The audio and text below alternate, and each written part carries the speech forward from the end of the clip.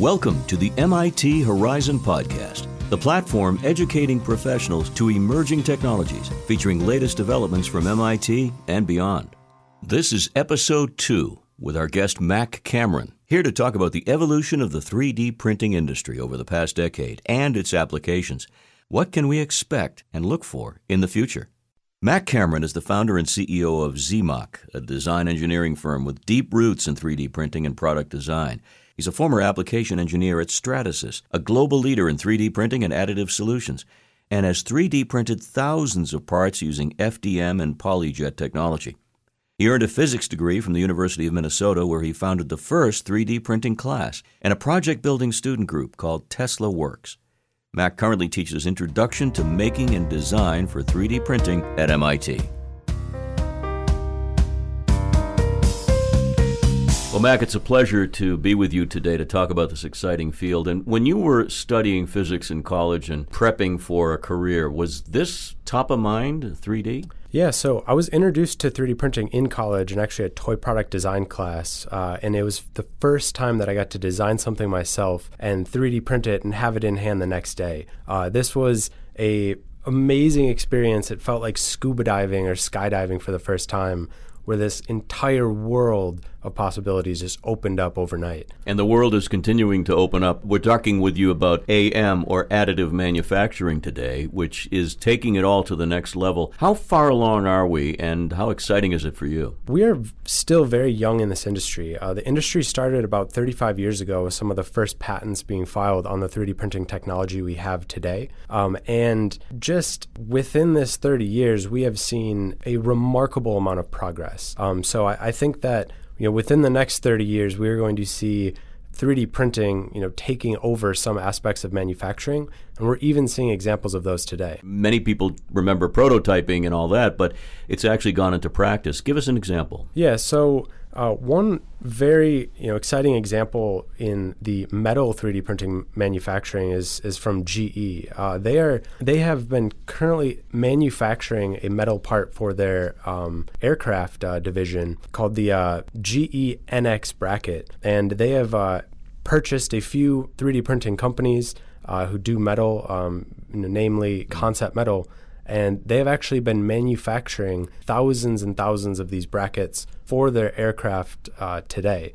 The reason being is because they can design these things with more flexibility and more freedom, reducing the weight of the actual bracket and reducing the amount of waste that they would traditionally need to manufacture this bracket. So instead of having a big block of material, machining all of that material away, leaving a lot of waste for a little part, now they can waste a lot less, build it up additively, and then put it directly onto their systems. So is it a combination of material and operation? In other words, it's the printers themselves, but also how we're using the material, how the material comes through? Yeah, so there's kind of three categories. There's the material, there's the printer, and there's the software. And the combination of all three of these are allowing us to design and optimize parts better for traditional applications than could be manufactured with any other method. What about your company? Let's talk about ZMOC. What innovations are you currently involved in? Yeah, so there's a big opportunity just in the design world. When I was working at Stratasys, which at the time was the largest 3D printing business in the world, still a leading player in 3D printing, what I found was that there was a huge lack of education and a lack of knowledge in how to actually design and redesign parts for additive manufacturing. So that's really where we've been focusing ZMOC, is how do you look at a product that was traditionally manufactured one way and manufacture it with 3D printing in a new way. Brings us to the question of Industry 4.0, which many people are familiar with, the idea of involving the Internet of Things, involving artificial intelligence, cloud computing, all of these other amazing technologies. Do you see that as a growing synergy with 3D? Yeah, I do. I think one of the most important aspects of 3D printing in this Industry 4.0 is the hope and the ability for a 3D printing system to provide kind of a full life cycle, full scale manufacturing method really for the first time. So, for example, you could make one part, you could use that part. When you're done using that part, You could reform the material, with some technologies. You could make it back into material to make a new part. And NASA and the International Space Station, they're exploring avenues of how to do this and create these fully completed supply chains within the manufacturing industry. And this is something that's difficult to do with other ways because, for example, in injection molding, you're taking a mold, you're machining the mold to make the part, and then you are injecting plastic into that mold. 3D printing, you can go directly from your design to the part and then back to recycling. Great use of resources and economically a wonderful way to do business. Absolutely. And it's becoming more and more important as it relates to just efficiency and accountability as it relates to the parts that come out of manufacturing. So you would want you want an ability to produce less and produce on demand so that you have less parts stacking up in warehouses that may never be used and need to be just thrown out afterwards. Specifically, how does AI and the use of sensors help us and you in manufacturing products? From a planning standpoint, how effective is it? So artificial intelligence, machine learning, and other capabilities like computer vision are being incorporated into 3D printing in many ways. One way is to help validation of good parts. So, for example, there's been a few companies like AI Build and Inkbit from MIT that have incorporated these sensors to do kind of real-time processing of the 3D printing process as it goes. So, for example, if there's a mistake that happens, it's caught and fixed right away without having to cancel the entire build. It can determine a new path to fix that part in the process of being built. There's another company that went public probably a decade ago called Sigma Labs, which do part pool analysis.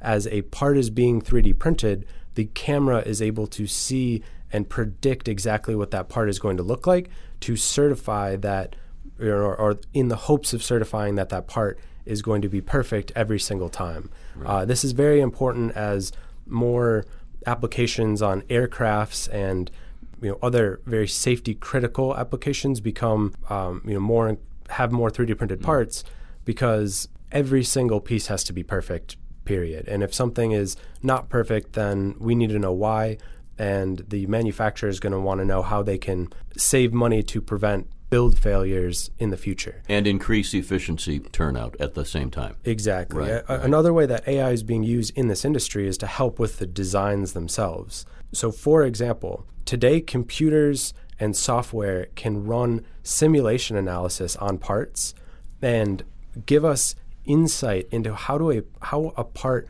will deform or crack or bend or perform under pressure, and give us insights that just as humans would be very, very difficult to understand conceptually. We can use that data to then redesign models to put more material where more stress is, less material where less stress is, and have this collaborative design with the computers to build an optimized part for production. That's very, very exciting. Now, if I were to ask you this same question 10 years from now, it'd be a totally different answer. But what are the prime challenges for you and people in the field right now from a technological point of view in this technology? What is the hill we're trying to overtake? A big challenge in this industry has been, how can it scale up in production to compete with traditional production methods like injection molding, like blow molding, like thermoforming? And I think that we're getting there. There are many applications and businesses that are currently manufacturing parts on a large scale for 3D printing. For example, Chanel has a mascara brush, and their goal is to print 1 million of these per month. Now, this is a very, very great application for 3D printing because the mascara brush itself is very, very small and very, very complex. And so if you have a complex, small part, today, many times, that is more efficient to 3D print at scale than traditional methods. So keeping up with production speeds is a big challenge. But in the other aspects of 3D printing, for example, the material, we have a huge variety of materials that can be 3D printed today. In fact, any powder that can be made can be 3D printed with a process called binder jetting. It's you would put the powder down and you would glue it together with this same print heads that you would find in a regular paper printer. Mm-hmm. However, there are new processes that are coming up that are allowing us to mix and mash different materials and weld them together in certain ways that actually produce a 1 + 1 = 3 product out of it. So taking the strength of one material and the conductivity of another material, putting it together and getting a really, really strong conductive material. And I think that we're going to see more and more opportunities of these custom materials focused on unique applications that are going to create a lot of value for people, but it's still a challenge today. And then one final thing is just in the software. I have found that there is still a huge need for education and how to use these different softwares that is just generally lacking across the board. There are big pushes of teaching people how to code. Students in elementary school are learning how to code, and there's a less big push for teaching students how to CAD, but I believe that is also a big opportunity that we are currently seeing, but certainly more education in CAD is going to be. Well, that's a great point, because we were talking earlier about opportunities from a technological point of view, but there's also the opportunities in terms of career, job placement, and people. We need people to still initiate 3D printing, 3D industry. Yeah, and I think that there is going to be a transition, especially as these products to help people design parts get better and better, that the role of the engineer is going to change from designing something or building the structure that is optimized for the certain application to building around the possibilities of the machine, whether that be how large can a machine print something, or what angles or how thick can something be that can be 3D printed for a specific machine, and creating software and opportunities for people to have design freedom, but within the limitations of a specific system that's ultimately being used. Mac, you mentioned at one point what this is doing for people, and one of the things we haven't touched on is the medical industry, and not just prototypes, but actual products that are being produced for the living body, for healing people. Yeah, this has been a groundbreaking technology for medicine, and it is only recently starting to take shape. We have seen thousands and thousands of hip implants 3D printed and implanted in people today. These are made out of metal, most of the time titanium, but we are also seeing more and more plastic parts being implanted in people around the world. I believe in the next decade we're going to see FDA approvals of 3D printed processes and 3D printers, the materials, and the post-processing, approving implants for patients in the United States. And like I said, we're seeing custom models being printed and used in surgical guides, surgical planning, surgical training across the world. Does this also mean offshoot businesses, offshoot ventures? You're a creative guy. You've launched many. With what you've mentioned, the products themselves, the machines themselves, materials themselves, got to be a lot more for people to latch onto here. Yeah, there are a lot of opportunities within this industry today, and I think that there are only going to be exponentially more opportunities in the future. And one thing that I will challenge my students in some of the classes that I am teaching right now in Design for 3D Printing at MIT is, how can we look at a current product and optimize it for 3D printing? Utilize the complexity that is free when designing for 3D printing in order to make a more efficient part. And we are seeing this in the consolidation of large assemblies, from antennas with 100 parts being consolidated into just a few, to new styles and shapes of heat conductors that are being used in electronics to dissipate heat. You foresee a time in the not-too-distant future that so many more things that we handle and ride in and utilize every day will be created this way?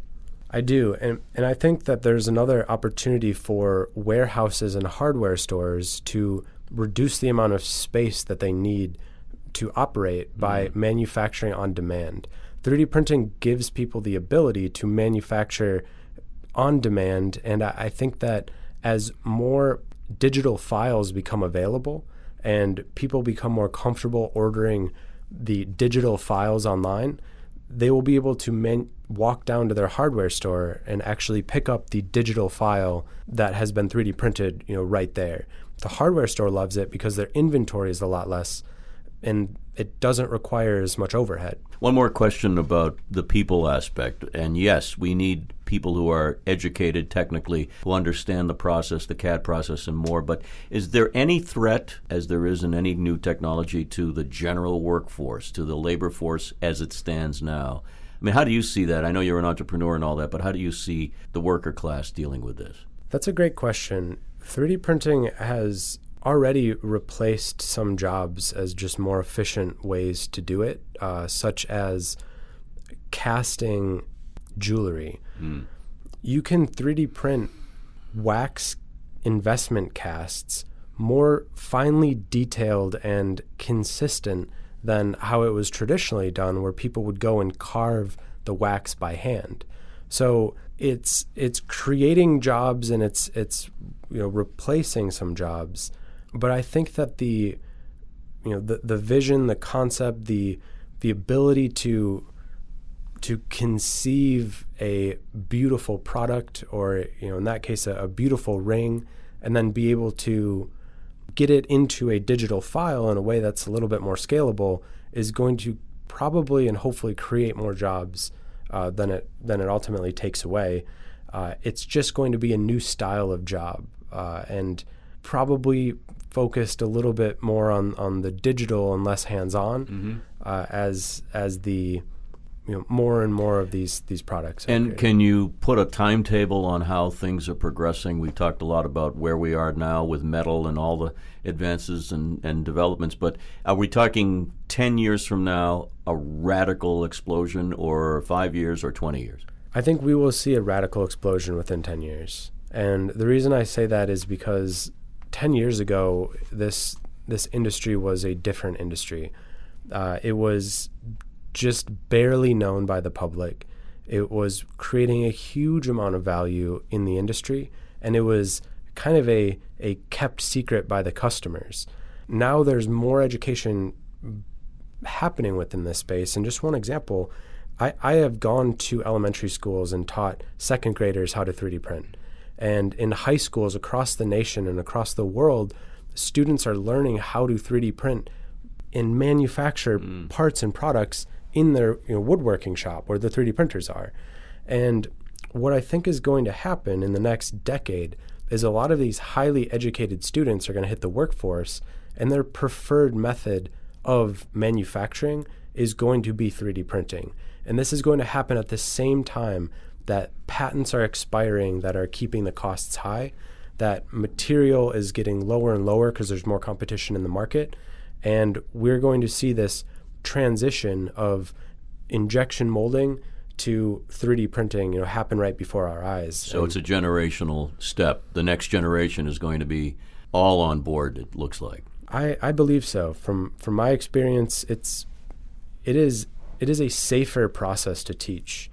There's less dangerous things in a 3D printer than in, say, a CNC mill or other turning equipment. So, Mac, let's talk briefly about what you're teaching. What's the syllabus like this term? Yes, thank you for asking. I'm teaching a class called Design for 3D Printing. So it is a very exciting class for me because I've been designing for 3D printing for so long, and this gives me the ability to share a lot of the interesting aspects that I've learned with a group of very, very talented and inspired individuals.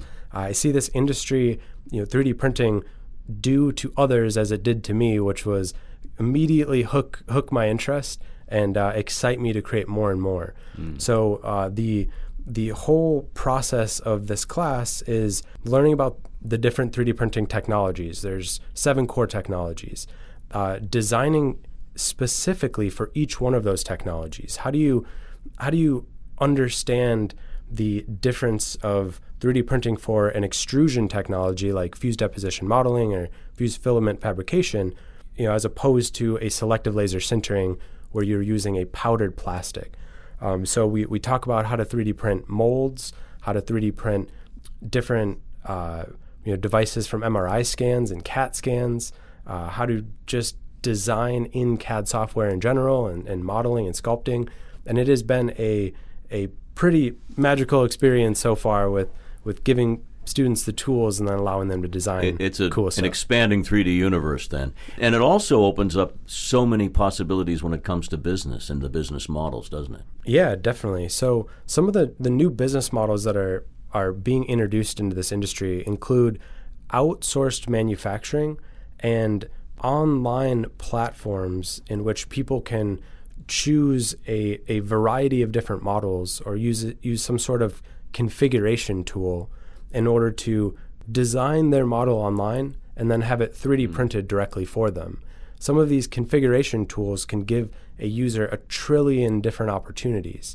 They can choose which one, they can press purchase, and that can be outsourced to a manufacturing department to build it on demand. Now, there's one more thing that we have to mention. You're working on a book, and you told me the title or the working title, and I thought, wow, this sounds like a lot of fun. Tell us about it. Yeah, so it's going to be somewhere along the lines of design or 3D printing like Da Vinci, and I'm going through Da Vinci's notebooks and redesigning some of his sketches as 3D models and 3D printing them out in the 7 core technologies of 3D printing. Fascinating. I've seen Da Vinci's work laid out, and it's very 3D friendly. It's amazing. He was one of the first people to do an expanded engineering drawing of one of his pieces. So being able to go and look at some of those files and those pieces of art that he's done and do it in 3D software and 3D printed has been a pretty amazing process so far. So I'm looking forward to that. That's what you're doing in your spare time. Exactly. Okay. Well, we'll look for the book by Mac Cameron, and we can't thank you enough for your expertise and, more importantly, for your enthusiasm about this. It's great. Thank you so much. Thank you so much for listening to the MIT Horizon podcast on the evolution of the 3D printing industry and where it's headed. If you'd like to, you can refer to the podcast notes, where you'll find a summary of our conversation with Mac Cameron. The full transcription of today's podcast is also available on the MIT Horizon platform. Join us next week for Episode 3.